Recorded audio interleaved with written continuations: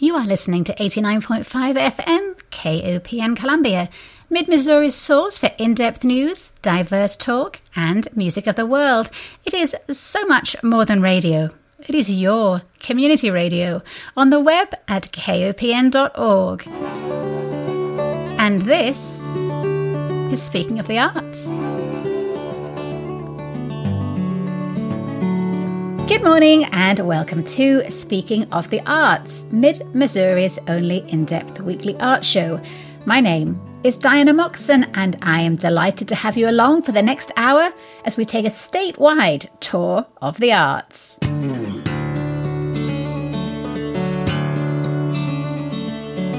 This week we will be zipping around Missouri again, visiting with 4 artists who are the Missouri Arts Council's featured artists for the month of June.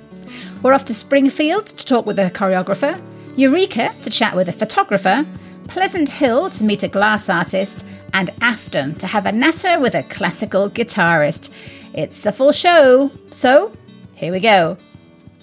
The great American songstress and civil rights activist Nina Simone said, "You can't help it. An artist's duty, as far as I'm concerned, is to reflect the times." It is a quote which is on the homepage of choreographer, dancer and educator Azaria Rianne Hogans, whose choreography focuses on social awareness and the critical issues of gender and racial equality. Azaria is an assistant professor at Missouri State University in the Department of Theatre and Dance. Plus, she's a board member for an online digital dance company called NoBox. She writes extensively about dance for a variety of publications, and she is the co-host of a dance podcast called Dance Behind the Screen, which explores the influence of social media on dance. And I am so delighted that Azaria is joining me this morning. Good morning, Azaria. Good morning. Thank you for having me. Well, let's start with that Nina Simone quote about using your artist platform to reflect the times. The times in which we live are so complicated and fraught and polarized, and we seesaw between hope and despair. So as a creator, how do you not get overwhelmed by all this need for reflection? Well, I think reflection is necessary. It's not an overwhelming process. It's overwhelming when I don't process in this way. So I think it is more of a necessity for me. Some people write, some people march, and the way that I process and move through is by making dances. Well, tell me a little bit about the social awareness works that you create. Yeah, so one of my master's thesis projects was Chapters, the Process of Healing, which was about the experience of Black women in America. And for me, I wanted to tell a more contemporary story, one that wasn't dated. And we see a lot of the civil rights time frame and reflecting there, but we still have these issues and feelings and things that bubble up now. So I was interested in the contemporary voice and how I processed and my experience and the dancers that I was working with, their experience during that time.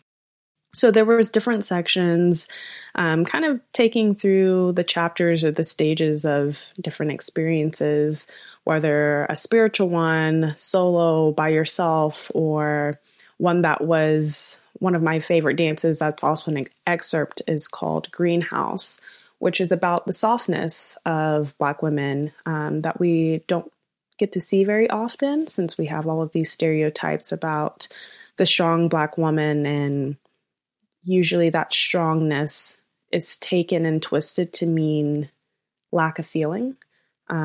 So for me, the contemporary way to deal with that was to deal with the softness. And the poem was by Nuria Wahid, which was Black Women Breathe Flowers Too. When you write a dance, choreograph a dance, are you in it? Or do you prefer to be on the sidelines creating and watching other people? It depends. So I have definitely choreographed works on myself. And if I'm choreographing something on myself, it's usually just me performing. So when I choreograph, it's usually a solo for myself, but I'm doing a larger group work. I usually like to be outside of it so that I can be more objective and see in more clearly. You wear all these hats. You are a dancer, a choreographer, an educator, an artist scholar. Where does your heart beat the loudest? Oh man, that is That is such a good question. And I've thought about this for myself too. I think it often revolves, but I think something that it's always been like a little triangle. I'm a visual person. So the top two tiers is definitely dance making, choreography, and education. I definitely have a teacher's heart. I always have. That's extremely important to me. And this dance making is vital. Performance, I would say, is the like tip of the triangle, which is very much a part and important, but maybe is a little lower for me under the performance and the education. No matter the art form, the world of the arts, for all its belief in its sense of inclusion and open-mindedness, has forever failed Black and brown artists, dismissing their contributions from the canon and omitting their stories. But of course, to better teach a richer and more diverse history, today's teachers themselves need to know that history. And as you found out, that largely comes down to your own research because it's not out there in the existing text. Yes. So talk to me about the work you are doing to resurrect the contributions of those historic Black and brown dancers. Well, that was beautifully stated. And thank you for that acknowledgement. That also means a lot. For me, some of the ways that I've been going about that in the education standpoint is being able to teach dance history. I teach technique classes as well as theory classes. So in 2019, before COVID hit, I was teaching dance history, and I did it from an African American diasporic perspective. So I thought that was a way that I could contribute and kind of go back for myself and teach the lessons that I wish I had been taught, but then also go about it in a way where everyone can find an entryway. I think that's something that's so beautiful when we actually dig into marginalized groups. It's not about just them. When you can go down, you can help your students, no matter what their background is, to find more about themselves and to open up pathways to where they can realize my voice also matters in acknowledging these other forms. So education-wise, I definitely have gone through that route. I've written articles that have dealt with this and also trying to bring awareness to this. Information has always been out there. Their names might not be loudly sung and the research might not be extensive, but you might have to dig a little bit deeper, but it is there. And I hope to be a part of being able to resurrect those names and those dancers. And then through my work, as well as just being honest to myself and that experience, that hopefully I can give everyone else an opportunity to really delve deep into, I'm a dancer, not always a speaker. Into their own history, their own Into stories. their own history, yes. I'm over here using my body language like you can see me. I read an article you wrote for danceteacher.com, and you named 8 Black, Indigenous and people of color choreographers that students should know. And one of the artists you included was the experimental choreographer Blondell Cummings. Yes. And her spellbinding work, Chicken Soup. And I had not seen that before. And I must admit at this point, I feel a little obsessed with it. I've watched it multiple times. Can you talk a little bit about that work and how it influenced you? Yeah, so with the Chicken Noodle Soup for the Soul, I have not been able to see it live. Blondell Cummings was beyond my time, and unfortunately, I've only been able to see some clips online here and there, but I do try to show it in my class when I'm teaching that dance history, because I think a lot of times when it comes to experimental dance and postmodern dance, there are a lot of white faces that come to mind or that are on the forefront of the dance history books. And I think that she did such a brilliant way of playing with experimentalism as well as delving deep into the experiences of being a Black person in America. So that's one of the things that I think I really appreciated about Blondell's when I discovered her. And I wanted to really include her in that article because I think it's easy for people to highlight when Black and brown people fit into a certain narrative, which all narratives are beautiful, but I really love to see the ones where it kind of breaks the mold of where people think Black and brown people belong. One of your contemporaries, the experimental choreographer Miguel Gutierrez, wrote about the tension between white modern dance and black modern dance, centered around the fact that abstract dance is dominated by white artists. Yes. Abstraction feels like it should belong to everybody. Why does it not? Oh, you are getting really deep. I love this conversation. So I think one of the... let me go about this in a way that I can keep everyone's ears open. So with abstraction, it comes with a certain level of being able to be misinterpreted or allowing for people to interpret in different ways. And I think that sometimes a lot of Black and brown and marginalized people don't have that room, and their stories sometimes need to be stated a little bit more explicitly. Whereas if you already have your needs met and you feel seen as a person and maybe don't need to go about maybe, I don't want to say proving yourself or like proving your existence in a certain way, I think it gives you this space to really push the boundaries and try things that are new without having or caring about repercussions. So I think that is one reason I think that abstraction has more comfortably fit within what we, I don't even want to just say the white canon of dance because it's for everyone.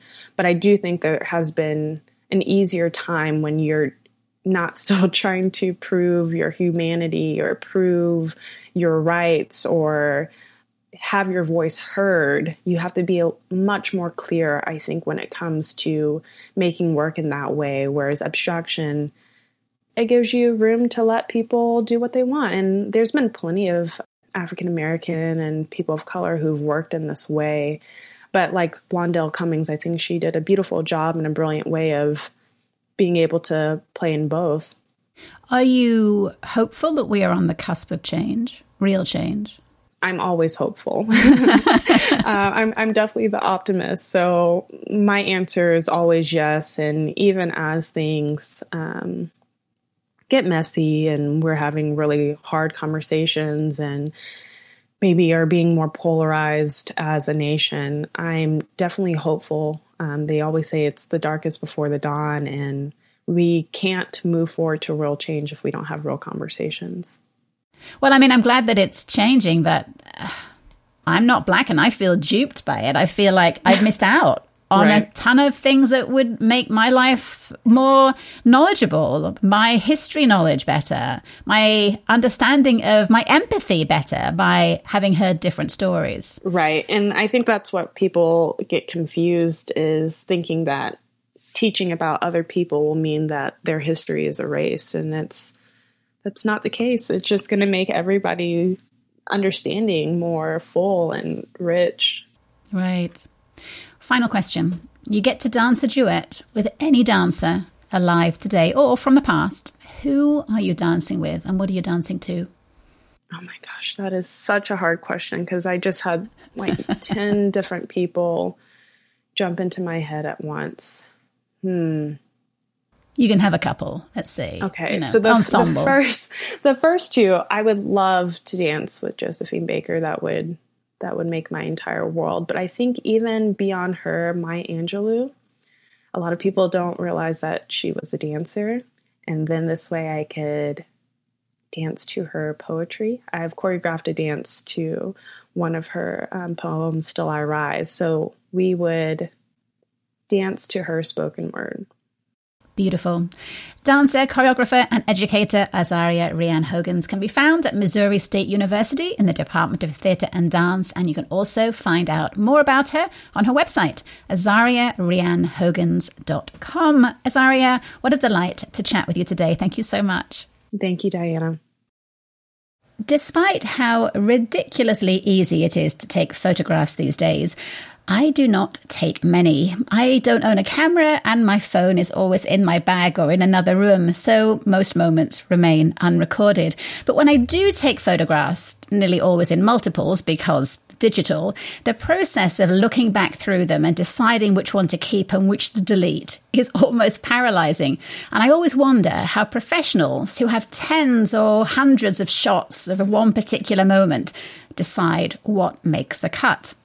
Photographer Greg Holden has been making those decisions since 1971, long before the digital age, and he describes himself as an artist, photographer, inquisitive observer, and thankful human being. And he is my guest this morning. Good morning, Greg. How are you? I am well and delighted to get the chance to chat with you this morning. Good to be here. So the photography world has changed immeasurably since you were beseeching the adults in your life to give you a paying job so you could buy Polaroid film. What do you miss from those earlier, simpler photography times? Just being younger and simpler myself. I guess what I miss is just the simplicity of looking through a viewfinder and snapping a trigger, basically, and waiting for the film to develop in my hand. It just was simpler. Either you had the shot or you did not. And every shot cost money, so it was a little bit more. You had to be a bit more exact. Right. You did not hold your finger down on the shutter button and just hope for the best. Well, tell us how you got interested in photography. Well, in 1971, I was diagnosed with type 1 diabetes, and I was sitting in a hospital bed. And a friend of the family had brought in a pile of Time Life magazines. So I was paging through them, and I saw a photograph by a photographer called Larry Burroughs, and it was called Reaching Out. And I looked at that photograph, and it just, for some reason, I didn't feel as sorry for myself. You really need to see the photograph. I don't do justice trying to describe it. I didn't feel so bad about poor me being a poor diabetic with at least a shot a day. That was terrible. But here's a man who's covered with mud reaching to help another man. And I at that point, I realized photography was possibly more than just showing things. It was not just documentary. I guess at 10 years old, I recognized it as an art form. And was that an instant decision? You thought, this is what I'm going to do with my life, or this is what I'm going to do this summer? Oh, I just thought it was what I was going to do for the summer. So once I got out of the hospital, I started picking my neighbors' flowers and then walking around to their front door and selling it back to them. And they were all very nice and paid me 2-3 pennies a piece. And so thinking back to those early photography days, what caught your eye as a young photographer? Where were your interests? In the natural world. I like to, for lack of a better word, document what I could find in a creek or in a field or watching an insect. And that still kind of carries on to this day. Now, in the meantime, I have 4 sons, so then I went to be a family photographer, and lots of shoeboxes under beds and in closets full of photos. But then after the boys were all grown and on their own, I really got back into the art form of photography. So today you use a Nikon digital camera, but how do you feel about the digital photography age? I'm a little different than a lot of photographers. I do not use Photoshop. I do not fault anybody for using Photoshop. It's a wonderful tool. I would never tell a painter what brush to use. I would not tell an artist what pencil or any kind of a tool to use. It's a tool. It's not a tool I choose to use. I try to get the photograph in camera, like the film days. Of course, you can dodge and burn film. You can make adjustments while you're developing film. And I do generally add contrast. Camera sensors do not see the way our eyes see. And I always add contrast because a human eye will pick up more contrast than a camera sensor. Do you have a darkroom? Do you still use film at all for any of your photography? No, I do not. I have a film camera, an old Nikon FE, but I'd be afraid to try to put film in it because I don't know if I'd ever get the film back out. Well, you are almost exclusively a wildlife photographer. So tell us about a couple of moments of photography transcendence when you were out with your cameras. Well, I love to photograph from a kayak. And this might sound silly, but there has been a time or two when I have been able to feel like I connected with a great blue heron. Great blue heron, I've learned how to approach herons and egrets and get close enough to get an interesting photograph without scaring them or modifying their behavior. And there was a couple times where a blue heron would be preening, and I would drift in, and the bird would look at me, but continue on preening. Then, when you do that, I like to say, well, I'm part bird. Well, not quite, but when you can get that close and the animal looks at you and it is not in fear, that's when I know I've done something right. I mean, how close are you at this point? I've been within 15 feet. And with a 600 millimeter lens, that's just a little too close. I have had to actually paddle back to get the shot. I kayak with a 600 millimeter lens, which might sound really kind of ignorant, but the only thing that's ever gone overboard is a lens hood. And $51 later, I said, I will tape this to the lens. I think we count that as a success. Only one lens cap. Yes. So when you go out into the natural world in your kayak or with your hiking boots on, I mean, there's such an overwhelming amount that you could photograph. Do you have a guiding philosophy of your photography, of what you're hoping to get and what you don't photograph? What I hope to get is what people don't normally see. What I hope to photograph is something that maybe I've seen it, or maybe I haven't. But what I want to photograph is something I can share with others, whether that would be a dragonfly or an eagle launching out of a nest, or the first flight of a young eagle, or a hummingbird at 1/8,000th of a second freeze frame. Those are images that a lot of people don't have the opportunity nor the time. Now, that's one thing I do want to point out. I do have the time to pursue photography. A lot of people do not have the time. And I don't want to waste it. I don't want to waste that time. I want to make everything I can, the best I can do, so that I can share what I find. Which of your works gets the most attention from customers? Birds. I would say mainly birds. For a long time, I didn't consider photography the art form that it is. I have done shows, and I always thought, what is a crowd pleaser? What can I do to sell? Well, one busy Saturday, my sister was helping me in the booth. It was at a Queenie Art Show. And the place was packed, and I was doing fairly well. And a woman came in from the aisle, and she kind of rudely came through the crowd and went to an image that was hanging on the back wall. And she put her hands on each side of it and stood back, started crying, turned around, and ran out of the booth and ran down the aisle. And I followed her, and she ran out of the building. So I came back and I asked my sister, what happened? She said, I don't know what happened. I said, I hope I didn't offend her. But it was busy and I kind of forgot and went on with talking to people about photography. The show closes at 4 o'clock on Sunday. So at 3:45, a man came in and I figured, okay, it's time to do some dealing, because sometimes you get customers that come back at the end of the show and they want to talk prices and possibly knock you down a little bit.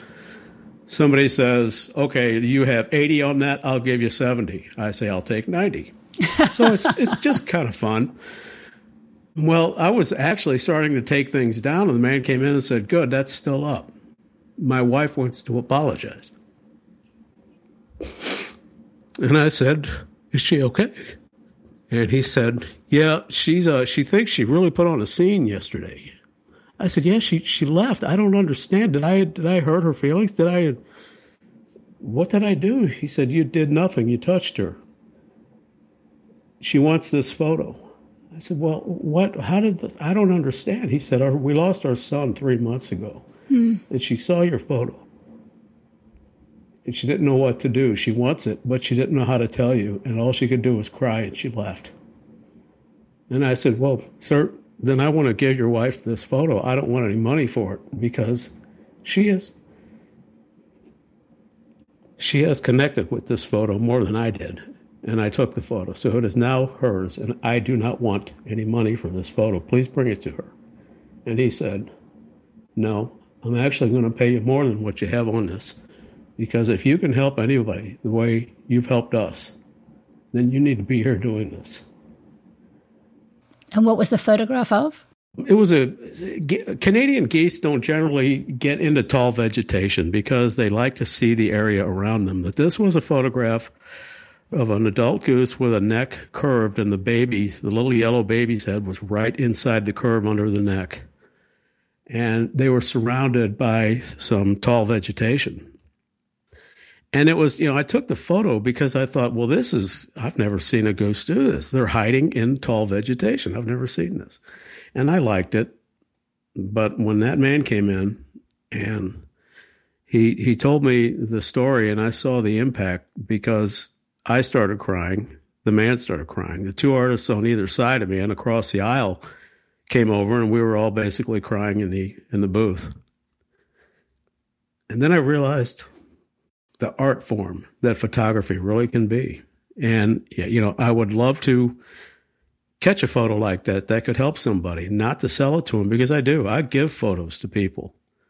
If a person comes into the booth and they actually, I can see they've connected, I don't need money for that photo. The connection is the payment. Right. It's theirs. I just found it to give it to them. Now, don't get me wrong. The man gave me twice what I had marked on there, and I tried to talk him down. He said, "Quit being an idiot." And I said, "Okay, sir." How often does that happen, that you try and beat the customer down on price who wants to pay more for it? That is such a beautiful story. At least once a show, I have somebody come in and they connect like that with a photograph, and usually more than once. And I'm not really that much of a sucker. I can tell when I'm being played, but I also don't ever, I'm truthful when I say if somebody connects with a photograph that I have taken and I have paid to have put on a metal print, or I have printed or built the frame, it's theirs. All I did was bring it to them. I can't charge them for that. It's theirs. And I sincerely believe that. Do you have any photography bucket list items? Places you'd like to go, or certain birds you'd like to find? I would like to go photograph grizzly bears catching salmon. I would like to do that. That's as a type 1 diabetic with some lingering situations these days. It may not be possible, but I'm going to look into it. I will definitely look into it. Well, I hope you get there. You can browse Greg's extensive collection of nature images at gjholden.com. And if you want to see the mama goose and her gosling image, I have posted it on the Speaking of the Arts Facebook page. Greg Holden, thank you so very much for sharing your photography world with us this morning. Well, thank you, ma'am. When our old dog died 5 years ago and the veterinary hospital asked us if we wanted to have him privately cremated, I said no, because then what would I do with his ashes? I didn't see a memorial urn in our future, and I wasn't sure where I'd want to leave him in the garden. But in the end, some ashes did turn up, and they've sat on my bookshelf ever since. But my next guest this morning maybe has a solution for me. Barb Byrne is a fused glass artist, and one of her specialties is memorial glass. Good morning, Barb, and welcome to Speaking of the Arts. Good morning, and thank you for having me. Well, there is no way around it. We have to start with the memorial glass before we delve more into your history with glass. Tell me how you got started with memorial glass. Well, my dad passed away about 10 years ago, and we all got little urns with his ashes in it. So I had a little bit of my dad sitting on my shelf in my living room and didn't quite know what to do with it, but I just kept it. And then about 2 years ago, my mom passed away, and I thought, well, this would be really nice if I could memorialize both of them, since I had ashes from both of them. So since I was doing glass work anyway, I did a little research on how to incorporate cremains into fused glass. And I made some little hearts with glass with cremains from Mom and from Dad. And then I fused a picture of them from their wedding day, and I put it on top of a memorial box. And now that's where I keep my special things that I have from Mom and Dad. And it made me feel so good to be able to do that and to memorialize them in that way and to have them still with me. So I decided that maybe it would be helpful for other people who were going through the grieving process if I offered them the opportunity to let me work with the ashes of their loved ones and memorialize them in that way. And I immediately had a reaction from one of my good friends whose mom had just passed away, and they were having a memorial service for her mom about a month out. And they commissioned me to make a piece for everyone in the family for their memorial service. And that's what got me started. Had you read about it somewhere, or was this just an idea that you had? I mean, do other people do it? Yes, a lot of other people do it. As a matter of fact, another glass blower friend of mine is heavily into it, and he works with an online group, a group of artists that do it. And he told me about it, and he suggested that if I was interested, I might want to start doing it myself. And I did a little bit of research about it because he was a glass blower. So blowing glass is different from fusing glass. And so I had to experiment a little bit with how to make it happen and have the piece turn out to be beautiful and the way I wanted it to turn out.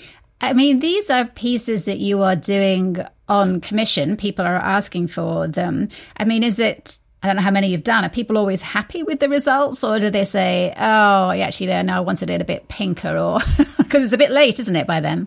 Yes. Once it's done, it's done. But I have not had anyone be disappointed with what they have gotten. Most everyone has been very happy with it. And I think part of it is because they know this is something that they will have with them forever. And the finished look is not always the thing that makes them feel good, I think. I think it's more the fact that the cremains are there and they're preserved, and they don't have to worry about what they're going to do with the ashes anymore. Now it's a piece that they can have forever. I think most of us have kind of an emotional squeamishness about death. So when you tell people generally, what is their reaction? Are they slightly horrified or intrigued or immediately send you some ashes? I think probably intrigued, but the lead time between when somebody considers it and when they actually ask me to do it is quite long. I think people have to sit with it for a long time. Most people will approach me almost immediately after the passing of their loved one to get information about it, but it takes them a long time to actually commit to having me make it. And because there is an emotional component to it. Right. Are you mostly working with deceased loved ones or pets? I've done more with deceased loved ones than I have done with pets, but I do both. I was thinking it was going to be the other way around. I mean, it's an incredible responsibility working with somebody's remains. Do you have any special rituals or preparations you do before you start work on a memorial glass piece? Yes, I do. I actually have sage, and I actually sage my work area and my studio before I work on anybody's ashes. And then I, do a little of my own meditation before I do it, so that I feel like I'm connecting with that person and with their loved ones before I actually do the work. Tell us a little bit about what kind of memorial glass artworks you create. I do jewelry, pendants, mostly butterflies and dragonflies. Those are the most popular. I also do paperweights that are in the shape of hearts. I do heart pendants. And then for pets, I have a pet paw mold that I do to put the cremains in a pet paw and its jewelry. But there are a number of things I can do. I have done hummingbirds. I have done cardinals. I usually, whatever people want me to do, I have on my website, I have samples of a lot of things that I have done, but I don't hesitate to talk to somebody about something special that they may want. Have you had any unusual requests? Not really. The most unusual one I guess I had was the cardinal. Before I wasn't able to make cardinals, and somebody wanted a cardinal, and she settled on a hummingbird. But as I mentioned earlier, people take a long time to actually decide that they're going to do it. So by the time she made the decision that she actually wanted to do it, I actually did have a cardinal mold, and I was able to make a cardinal for her. So presumably people know not to send you the entire cremains of Great Auntie Harriet or their 120-pound Great Dane. But I mean, how much do you need? And then what do you do with any ashes that are not used? I ask them to send me a half of a teaspoon. That's all I need. And I provide little vials for them to put it in, to measure in. And then I ask them if they want me to return the unused ashes when I have finished the piece, or if they want me to scatter them in a private, peaceful place here in Kansas City. And then I honor that request. Most people request that I scatter it rather than return it to them. Half a teaspoon is a very tiny amount. Yes. So you mostly use glass powder to create your artworks. Tell us a little bit more about your general process for the artworks that don't necessarily contain cremains. Yeah, my passion is doing glass powder pieces. I lived on a farm in mid-Missouri for about 20 years. We lived on 300 acres, and I was just very, very connected to nature. So when I started doing, and this was before I actually started working on glass, I've only been doing glass work since about 2009. And that was after we moved to the Kansas City area. But I brought a lot of my feelings and love about nature and animals with me. So when I started doing glass work, I really didn't want to cut out glass pieces. That didn't make my heart sing. So what I did was I started getting pictures of animals that spoke to me. And there were a couple of websites where you can go and get pictures that photographers have taken that they let artists use to create artwork. So I went to those websites and I found a few pieces or photos rather of animals that actually spoke to me. And I started creating layers of powder on the glass to create the image. So I start with a piece of clear glass and I outline the animal figure, and then I start layering glass on it in different shades and colors to get the outline of the animal, to get the eyes, nose, and mouth. That's usually what I do first. And then I fire it in the kiln, bring it back to my workstation, and then do another layer. And it could take anywhere from a minimum of 5 to a maximum of 15 firings before I get the piece to look the way I want it to look. So it's absolutely a labor of love, and it's certainly time consuming, but I just love the look of it. And sometimes I add dimension and texture to it. Sometimes I fuse it so that it's totally flat and it looks more like a photograph than it does an art piece or a glass piece. But yeah, I vary it depending on how I happen to be feeling about that particular animal.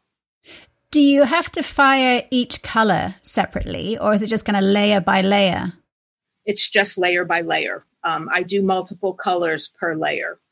And with glass, it's different than with painting because what the firing ends up looking like is not what the powder looks like when you put it on.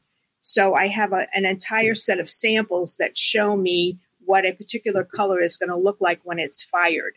And there are not an unlimited number of colors. And whereas a painter can mix colors on their palette before they put it on their canvas so they know what the color is going to look like, I don't have that luxury. So if I am looking for a color that I don't normally have, I have to do several mixes and run tests in my kiln just to fire those mixes to see what the color is. And sometimes it takes me a long time to reach the color that I'm actually looking for. But then I keep those mixes in separate containers, and I know exactly how I mixed them so that when I need to use them again, I have them already mixed. So backing up a little, your background is in writing real estate textbooks, right? And online course content for real estate schools. How did that morph into being a glass artist? Well, actually, I'm still a real estate writing, so I haven't totally morphed. I've done lots of art and craft over my lifetime. I started out making my own clothes when I was in high school, and then moved into fiber arts, and then I did basket weaving, and then I did gourd carving and painting. And I always had a love of glass, but I didn't have any opportunity to get involved in it. And when we moved to Kansas City, I noticed in one of the community centers, they were offering a fused glass class. And I thought, oh, I will take this. So I took it, and I worked in their studio at the community center for about 6 months, and then decided this was something I really wanted to continue to do. So my husband allowed me to buy my first kiln, and I brought everything home and started doing it in my house. And then he built me a studio in the loft of our home. So now I have a full studio, over 500 square feet, and a second kiln. Yeah, I mean, becoming a glass artist isn't like just nipping down to Michael's and getting a paintbrush and some paper and deciding you're going to take up watercolor painting. I mean, it's a pretty big investment. You have to pull the trigger at some point and say, okay, I'm going to buy that kiln. Exactly. Well, my first one, I told my husband, I'm going to sell jewelry. And when I have sold enough jewelry that I can pay cash for my first kiln, that's when I'll buy it. And so my husband said, okay, fine. And he told my daughter, and he and my daughter went to the bank and opened up a bank account and put the first $200 in it to get me started, because they knew it was going to take me a long time to make enough money to buy a kiln. And how long did it take you? Probably about 6 months. That's not too bad. No, it really wasn't. I cannot complain. They might have snuck a few extra dollars in there every now and again. It emailed all your friends and told them to buy your jewelry. Exactly. Well, you can see Barb Byrne's glasswork on her website at barbbyrneglass.com, and that's Byrne spelled Byrne. And you can also find links to her work through the Summit Art Gallery in Lee's Summit. Barb Byrne, thank you so much for sharing your art with us today. Thank you so much. I appreciate it. I played piano for a couple of years when I was a child, but gave it up because I only just scraped a pass in an exam. And then as an adult, I took up the harp, but then I went traveling and I sold my harp. Plus, a competition judge had pointedly told me in front of a room full of other contestants that the tempo description rubato, Miss Moxon, was not the same as playing out of time. I clearly lacked both fortitude, patience, and also a decent sense of timing. So I have always envied people who do have the determination and patience to master an instrument. Professional guitarist Patrick Rafferty is one such musician who likely flew past the alleged 10,000 hours it takes to master a skill many years ago. Good morning, Patrick. Good morning. It's good to be here. So you are a teacher as well as a performer, so you must see students grapple with the same issues I had of just not having the patience to put the hours in to be the performer they wish they could be. How do you get them past that? Oh, wow. I would say there's a different answer for every student. And I would say that they don't all get past that. That's probably true. Well, I mean, you've been playing guitar since 4th grade, so I'm curious whether, obviously, you've had those moments of being on the verge of packing it all in and how you got yourself over that hurdle. I still deal with that hurdle all the time. I think experience comes into play in a lot of cases. Having solved similar problems in different pieces, you start to compile a bit of a catalog of solutions to problems. And it's all about trying to always get a different perspective on the problem so you can find that new path. You chose guitar when you were in 4th grade. Did you grow up in a musical family? Why did you choose guitar at such a young age? I always wanted to play guitar when I was little. I can remember begging my mom to get me a guitar, and she said that no, I needed to take piano first. So I took piano for a few years, and it was okay. But the whole time I just really wanted to play guitar. I don't have a clear recollection as to why that would have been, but that was certainly the case. And why classical acoustic guitar, or is that something you've come to later in life? Yeah, so I grew up in Southeast Missouri, so my awareness of guitar music was firmly rooted in rock and roll, blues, and country styles. It wasn't until I got more into my late teens that I started to experience what the classical guitar has to offer, and that would be the ability to perform pieces as a soloist without having to rely on an accompanist or band members. The style is really built for solo performance, and in my opinion, it's the most rewarding style to play, and it has the most varied amount of repertoire to play as well. Do you remember hearing a classical guitarist, or that moment when you discovered that it existed as a genre? Yeah, of course. I can remember when I was younger listening to Segovia and John Williams, because I always had guitar magazines. I would always bike down to the grocery store and buy these guitar magazines, and they would always have a small section dedicated to classical guitar, but it was always written out in notation. So I wasn't able to really deal with it because I couldn't read notation at the time. But I would always read the articles and I would listen to the recordings, and it was mind blowing. It was so far outside of my comfort zone that it wasn't really approachable at that point. Well, you got both your Master of Music and Graduate Performance Diploma from the Peabody Institute at Johns Hopkins University, and you were voted the top graduate performer by your peers. You were also only the third guitarist in over 60 years to win a top prize in the Artist Presentation Society auditions in St. Louis back in 2011. And today you are a professional guitarist playing solo and ensemble recitals, as well as serving on the guitar faculty at Southeast Missouri State and St. Louis University and teaching privately. So with such a storied career, what are some of the high points that really make your heart resonate the most? Oh, man. Well, I don't know. I've had there are a lot of performances that I think back on, especially in grad school, because that was such a challenging setting to be in with so many other great players and musicians. There are a lot of experiences during grad school that I think went a long ways towards shaping the career arc I've been on since then.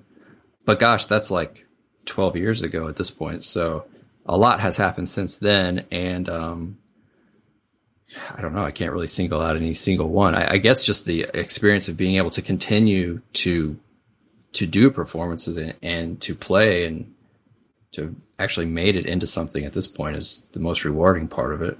How has the past year been for you with no performances? Horrible. I'm fortunate to, I have 2 little boys and I'm married to my wife, Jill, and we've been fortunate to be able to spend a lot of time together during that time. And I certainly have kept up playing, but I sorely miss having performances to prepare for, and it's great to finally have some things kind of on the books at this point so I can start moving back towards that direction, I guess. As a guitar player, a solo guitar player, then probably you're back on the stage before people that play wind instruments or people that play in bands or anything. I mean, there's just you not blowing any aerosols with your guitar, so it might be a little easier. Yeah, I think so. To this point, my experience has been that even though it seems like we're kind of on the downside of all this, it's still really slow going for a lot of these organizations to kind of get the wheels turning again and identify funding and then start scheduling seasons. So the ball is just barely starting to roll. Well, at least that's been my perspective. To your point, though, yeah, it is true. I think that guitarists are easy to schedule because all we really need is a chair, and we're not going to be breathing on anybody. Right. So you write that as a performer, you aim for the singular experience. What do you mean by that? So I think of the performance experience as something that can really only be experienced when you're in a face-to-face setting with the performer. And my goal is that when people leave, they feel like they've gotten something that they couldn't have gotten anywhere else.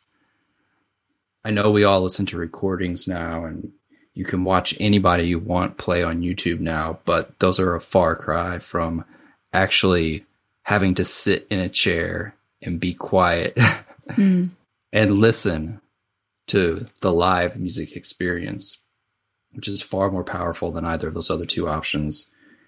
And I just think it's a really special relationship that you can have with an audience. There's not really anything that comes close, musically speaking. And then you kind of take it a step further and consider that when you're hearing a live classical guitarist, there's nothing to filter that sound. You're not playing through any mics or amplifiers or anything. It's strictly coming straight out of the instrument right into your ears. So you couldn't ask for a more direct reception, I guess. Well, let's have a little musical interlude here, even though we're not face-to-face, and listen to you play a recording. Tell us a little bit about what we're going to listen to and why you chose this piece. Well, I'm going to be playing the opening of Asturias. It is actually originally written for piano, but I think it's safe to say it's the most famous piece of solo classical guitar music there is out there. It's written by Isaac Albéniz, and this is just something that's in my current repertoire, and I recorded it for you about an hour and a half ago. So okay. Hopefully it's up to par. Is this your own arrangement?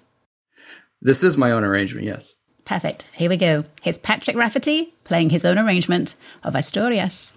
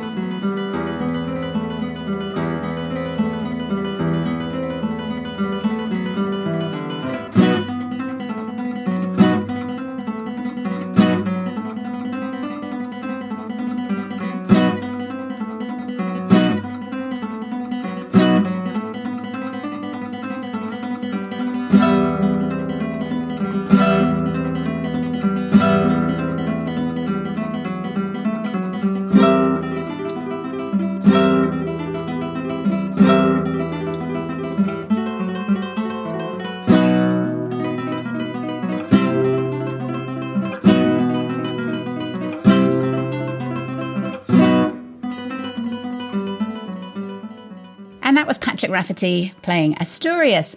I'm always curious about what the hot issues are within a particular art form or genre, things that only people who are actively involved in that genre know about. So tell me, what occupies the best minds in the world of classical guitar? You know, at this point, being that we've all been on lockdown for the last year, I mean, there's no question that it's how to get back to where we were a year and a half ago, when there was a very vibrant classical guitar scene across pretty much all the major cities in the US, and there were a number of performance opportunities. So that would be the hot issue. I guess kind of coming up close to that is dealing with repertoire. Like all classical music, we're trying to find some middle ground between all of the pillars of the repertoire, which have all been written in the past, and trying to keep it current by also making contemporary music or giving contemporary music a voice. Those are the two big things to my mind. I have a question from my husband, who is a guitar player too. He was wondering about tab. So in the guitar world, there are two ways of reading music. Standard notation, where the notes sit on lines, and we learnt those at school, and mnemonics for what note sits on which line. And then there's tab, where the stave has an extra line, and each line represents a string, and the notes represent both the fret number and the fingering. And he wondered, is tab considered a bit lowbrow, a bit rock and roll? Do you teach that, or do you teach classical notation? So I most often rely on standard notation, but tab is very popular with guitar music, mostly because on the guitar, every note occurs in like 6 different places on the fretboard. So becoming fluent reading notation is time consuming. It's not something anyone's going to achieve in 6 months. It's a year's type of thing. I'm not opposed to tab, especially for beginners, because it gives them a quick way to locate a pitch on the fretboard. But I always try to tie that into standard notation, simply because standard notation includes far more information. Most obviously, it has rhythmic values included in it. And that's like the tip of the iceberg. It's just, this debate has been going on a long time. Right. It's not surprising that tab is popular. The downside to it is it doesn't include as much information as standard notation would. It's interesting though, because like if you think about the earliest music written for plucked string instruments, most of that actually occurs in more of a tab format. And I'm speaking of music during the Renaissance period. I don't think there was anything that was tabbed out more than lute music. There's just massive amounts of it. And their form of notation was very much based in tab. So final question. What, where, or who is on your guitar playing bucket list? Piece of music you want to master, a venue you want to play in, a duet or ensemble you'd love to be part of, maybe all 3. What's your dream gig? Wow. I guess I have to say Carnegie Hall, right? Right. That's the dream gig. I have this vision that what I would really like to do is be able to play for really large audiences through some kind of amplified system where sound quality isn't lost, but I can actually reach audiences like a rock guitarist can reach an audience. I don't think that's ever going to happen, but never say never, Patrick. We just have that one drawback with classical guitar of just the fact that we're just not very loud. Okay, Carnegie Hall, here you come. You can find out more about guitarist Patrick Rafferty and listen to his music at patrickraffertyguitar.com. Patrick, thank you so much for taking time to chat this morning. Yeah, it was good to be here. Thanks, Diana.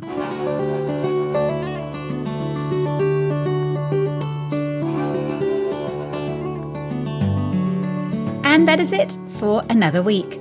All the Speaking of the Arts episodes are available as podcasts, which you can hear at speakingofthearts.transistor.fm, as well as on Spotify. And, of course, you can also connect through the KOPN website at kopn.org.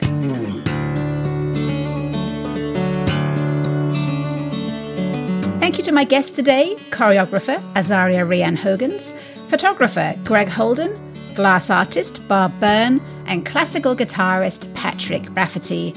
Thanks, as always, to guitarist Yasmin Williams, whose song Restless Heart opens and closes the show. You can find more of her music on Spotify and on her website at yasminwilliamsmusic.com. Finally, thank you so much for listening. I'll be back next week with more peeks behind the arts curtain. Until then, stay arty, Mid-Missouri.